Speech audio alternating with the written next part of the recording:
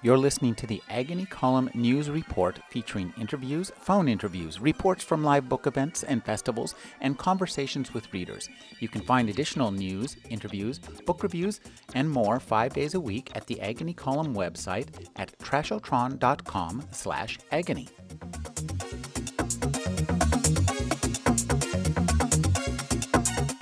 The gentleman who, our next reader, if I'm not mistaken, won a Hugo Award with his first story in Asimov's. Is that correct? True, yes.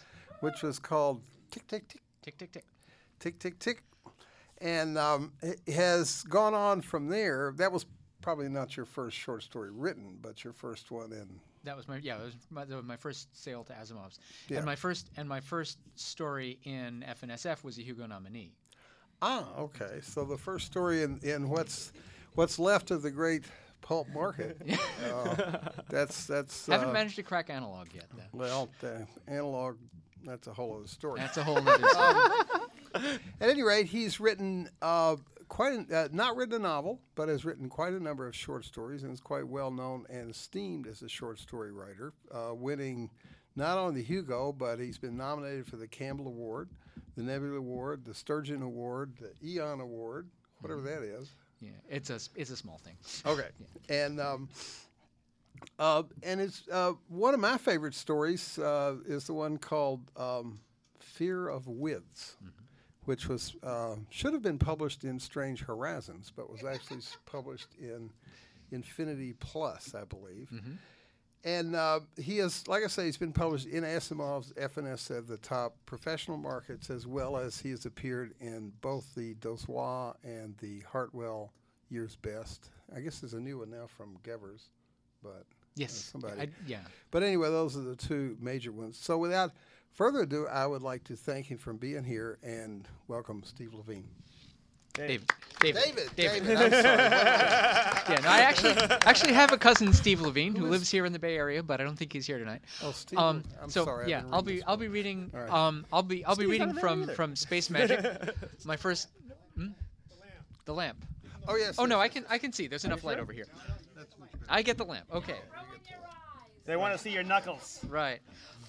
So I'll be reading a story from Space Magic, my first collection, which you can purchase in the lobby. Which you is will sign. yes, this is from I will be happy to sign it. This is from Wheatland Press. And you'll sign it David and not Steve. I will sign it David and not Steve. Yes, I will even sign it Spider. I'll sign it Spider Robinson if you insist. And well, this story is not like that one. Has a sad ending? Well, it's a little longer. It's a little longer than 20 minutes, so I'm not going to get to the end of it. It's called Charlie the Purple Giraffe Was Acting Strangely. Anybody here sick of that story? Anybody here heard that one already? Okay, no, good. Jerry the Orange Squirrel was walking down the sidewalk one day when he saw some word balloons floating above the hedge beside him. It was the voice of his friend Charlie the Purple Giraffe. "A man has to have a proper garden, doesn't he?" Charlie was saying. "And what makes a proper garden? Proper plants. And what do you need for proper plants?" After each question, Charlie seemed to be waiting for an answer, but no response was visible. "You need proper dirt," Charlie continued. "And what do you have to for proper dirt?" Intrigued, Jerry scampered to the top of the hedge and stared down. What he saw made the little lines of surprise come out of his head. "You have to have proper worms." Bent double, Charlie was busily tying a Windsor knot around the neck of a common garden worm. Beside him, a large tin can, its ragged-edged lid tilted at a rakish angle, squirmed with hundreds of worms in tiny top hats, spats, and bustles. It wasn't the worms that surprised Jerry, though. Charlie did that sort of thing all the time. It was the fact that Charlie was speaking into thin air. "Who you talking to, Charlie?" said Jerry. Charlie was so startled his eyes momentarily jumped out of his head, but he quickly regained his composure. The worms?" "Worms don't have ears, Charlie." "I was talking to you, Jerry." "You didn't even know I was here." "Sure I did. I was just pretending I didn't." "Uh-huh." Jerry's words dripped frost. One linen-clad worm raised a parasol against the drips. "As a matter of fact, I was just about to invite you in for tea. Care to join me?" "Yeah, we can have a nice chat." They walked from the yard into Charlie's cozy one-room bungalow. It was pink today, with cheerful curves to its walls and roof, and was surrounded by smiling purple flowers. The entire interior was wallpapered in blue and purple stripes, which clashed with the green and black stripes of Charlie's suit. Charlie poured tea for the two of them, holding the tiny teapot delicately between white-gloved finger and thumb. A musical note came from the pot as he set it down. He seated himself and raised his cup, pinky raised, though he did not drink, for his arms were too short to reach his head. "What brings you out on this fine morning?" he asked. His words were sprinkled with rainbows and candy canes. Jerry sipped his tea for a moment. "Charlie, you have to admit, you've been acting a little strange lately." "Strange?"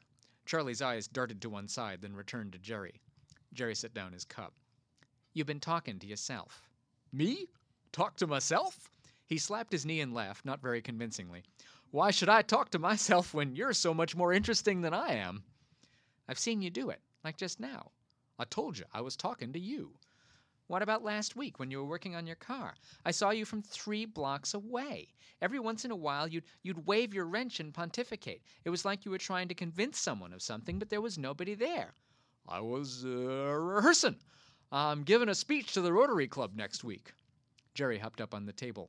"Charlie, there is no Rotary Club in this town." "It's in another town." "What other town?" Charlie passed his cup from hand to hand. He stared fixedly at a point on the wall. It was as though he were staring out a window, but there wasn't even a painting there, just the wallpaper, which was now patterned in pink and white polka dots. His expression was grim, almost angry.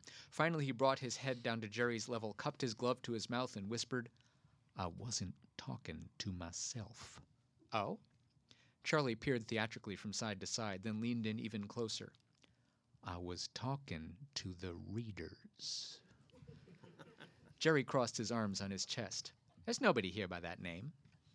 "It's not a name. It's what they do. Readers. People who read." "Who read what?" A change came over Charlie then, like a cloud passing in front of the sun. He placed his hands flat in his lap, straightened his neck, and took a deep breath. "Us," he said at last. "They read us." "I don't understand." Charlie stood up and began to pace, his hands tightly clenched behind his back. His strides were long and the house was small. He could take only 2 or 3 steps in each direction before having to turn around. "Jerry," he began, then paused.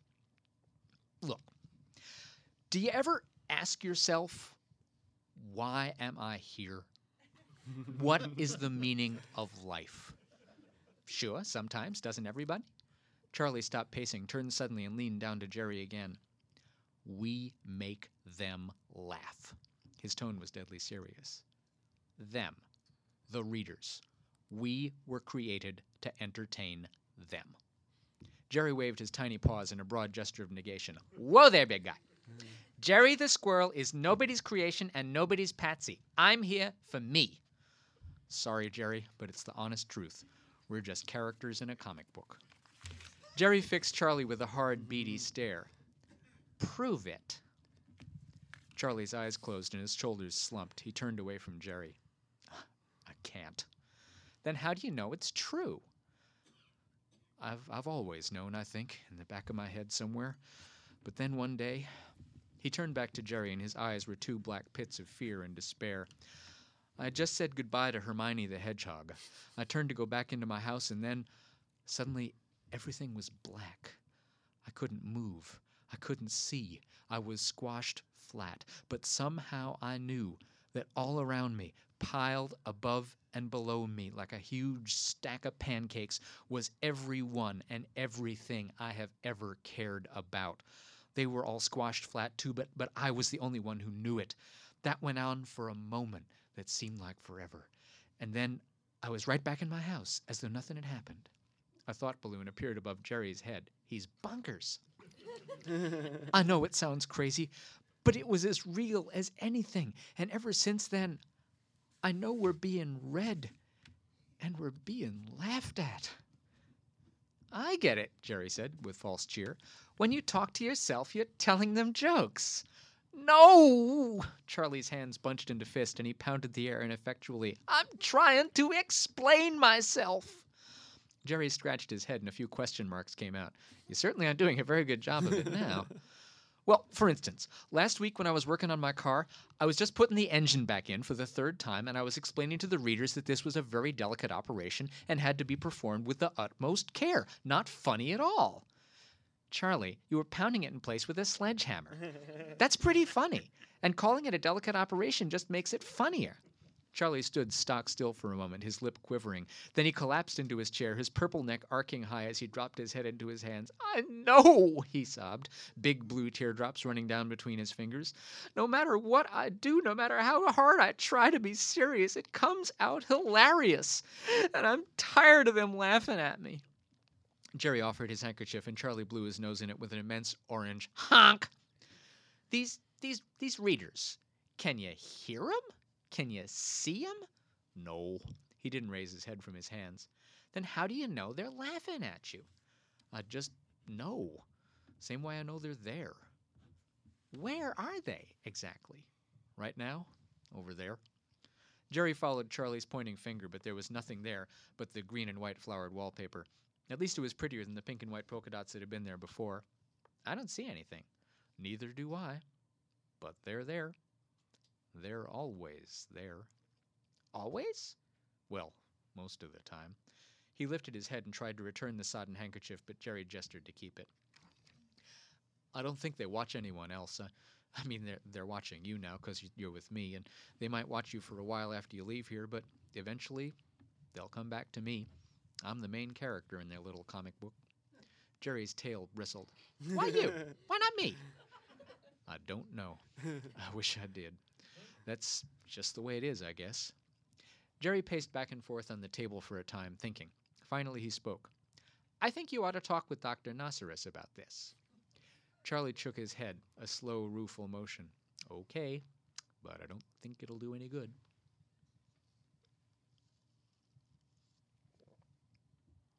Dr. Nasseris's office walls were completely covered in diplomas from such institutions as the School of Ard Varks and Was Up Wit You. The doctor himself was a stout gray rhino, nearly as wide as he was tall, whose wire-rimmed glasses perched incongruously at the top of his horn. He wore a white lab coat, and a small round mirror was strapped to his forehead. He never used the mirror in any way. He said, as he held his stethoscope to the side of Charlie's neck, and again, as he stood on a stepladder to peer down Charlie's throat, and one more time, as he held Charlie's lapel between two fingers and looked at his watch. Well, doctor, said Jerry when the exam was finished. Well, doctor, said Jerry when the exam was finished. What's wrong with him? My examination has discovered no physical infirmities whatsoever. Superficially, he's salubrious as an equine. What? Said Charlie. Healthy as a horse, explained the doctor. I told you. But he's seeing things, said Jerry. Indeed. These phantasmagorical manifestations are most worrisome, the doctor muttered, puffing on his pipe. A few small pink bubbles emerged as he pondered.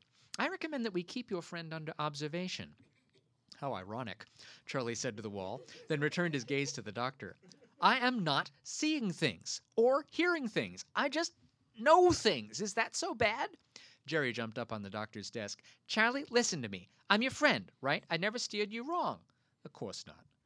Then get this through your thick purple skull. There are no readers. You are not the main character in anyone's comical book. You're just a person like anyone else, and you're here to muddle through your life the same as the rest of us, nothing more. The veracity of your diminutive companion's statement is incontrovertible, said the doctor, waving his pipe. These megalomaniacal misapprehensions must be immediately terminated. They jeopardize your physical integrity and the overall stability of the community. What? You're a danger to yourself and others. Charlie jumped out of his seat. I'm no danger to anyone. So what if I talk to myself? That doesn't mean I'm going to pick up a big mallet and start flattening people. Solipsistic delusions are frequently merely the initial manifestation of a general insensitivity, the legitimacy, even the existence of external personalities. If allowed to go unchecked, these tendencies could escalate into antisocial or even injurious behavior. What? He thinks you might pick up a big mallet and start flattening people, said Jerry. Charlie stood with his feet planted wide and his fists clenched. The white fabric of his gloves was bunched and strained. He stared at the wall. You think this is funny, don't you? Nobody's making any jokes here, Charlie, said Jerry. We're serious. I wasn't talking to you. He turned around, pointed at a different spot on the wall. "This has all been arranged for your amusement. Are you happy?" Jerry and Dr. Nosseris looked at each other. Charlie pulled a big mallet from his pocket and began pounding on the wall. "Are you laughing now? Huh? Are you?" The wham of the mallet on the wall was huge and black. "Just let me get out there and I'll show you what comedy is all about." "This situation necessitates immediate incarceration," said the doctor as he ran behind his desk. "Ditto," said Jerry as he dived under a chair. The doctor pressed a button under the desk. No sound came out, but a few small lightning bolts appeared. Moments later, 2 enormous gorillas, their white coats stretched taut over bulging muscles, burst through the door. There was a swirl of motion, and when it cleared, Charlie was on the floor, trussed in a straitjacket. "Don't let them put me away," Charlie cried. "It's for your own good," said Jerry, and waved encouragingly as the gorillas hustled Charlie away. But as soon as they were gone, Jerry's shoulders slumped. "What are you going to do, Doctor?" "His prognosis is not encouraging. However, he will be the recipient of the most advanced experimental treatments modern medical technology has to offer." From his pocket, the doctor drew one end of a set of heavy jumper cables. Sparks flew from the sharp copper teeth as he touched them together, and a small, strange grin appeared on his face.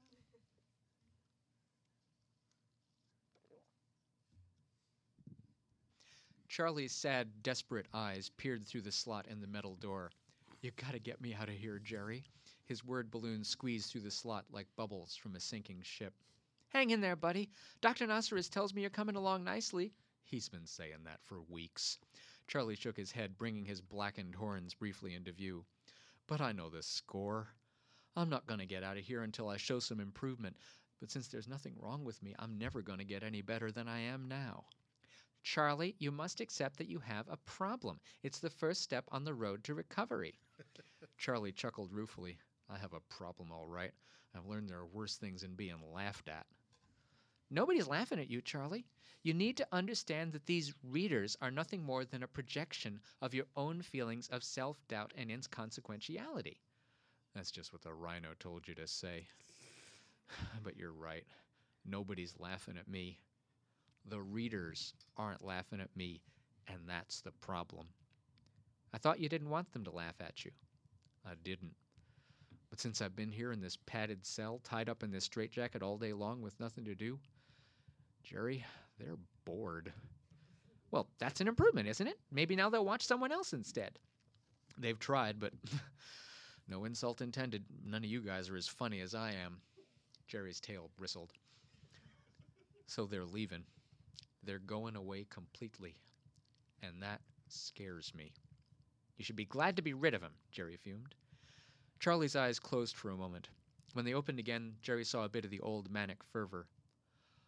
"Listen, do you ever think about the nature of time?" "What?" "Time. How it passes from moment to moment. Haven't you ever noticed how some things change when you aren't looking at them? Like the wallpaper?" "Exactly. I believe that time is divided into moments or segments. Within each segment, we are alive and awake, but in between there are gaps. That's when things change." "What does this have to do with anything?" "I think the readers live their lives in the gaps between our time segments. They live in our time too, somehow, I know, because they can see us. But in the gaps, they have the universe to themselves." "Charlie, you're not making any sense. I know it sounds crazy, but I'm dead serious. And here's the important part. When the readers aren't watching us, we don't exist." Jerry shook his head and turned away, but after a moment's thought, he turned back. "Okay. Suppose I accept this theory of yours. Suppose there are gaps between moments, but time still feels continuous to us. See?" He waved a paw rapidly back and forth. "So it doesn't really matter." "It doesn't matter as long as they keep coming back. But if too many of them get bored, if they all go away and don't come back, then the gap will just go on and will never exist again. It'll be the end of the world, Jerry, squashed flat in the dark forever." Charlie's eyes were desperate, sincere, pleading. "You got to get me out of here. I'll joke, I'll pratfall, I'll do anything to keep the readers coming back, to keep us all alive. Please." Jerry closed his eyes, unable to bear his friend's gaze. There are no readers, Charlie. In the end, he was right.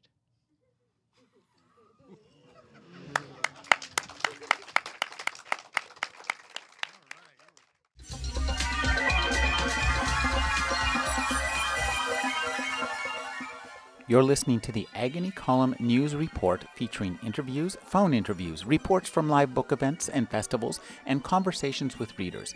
You can find additional news, interviews, book reviews, and more 5 days a week at the Agony Column website at trashotron.com/agony.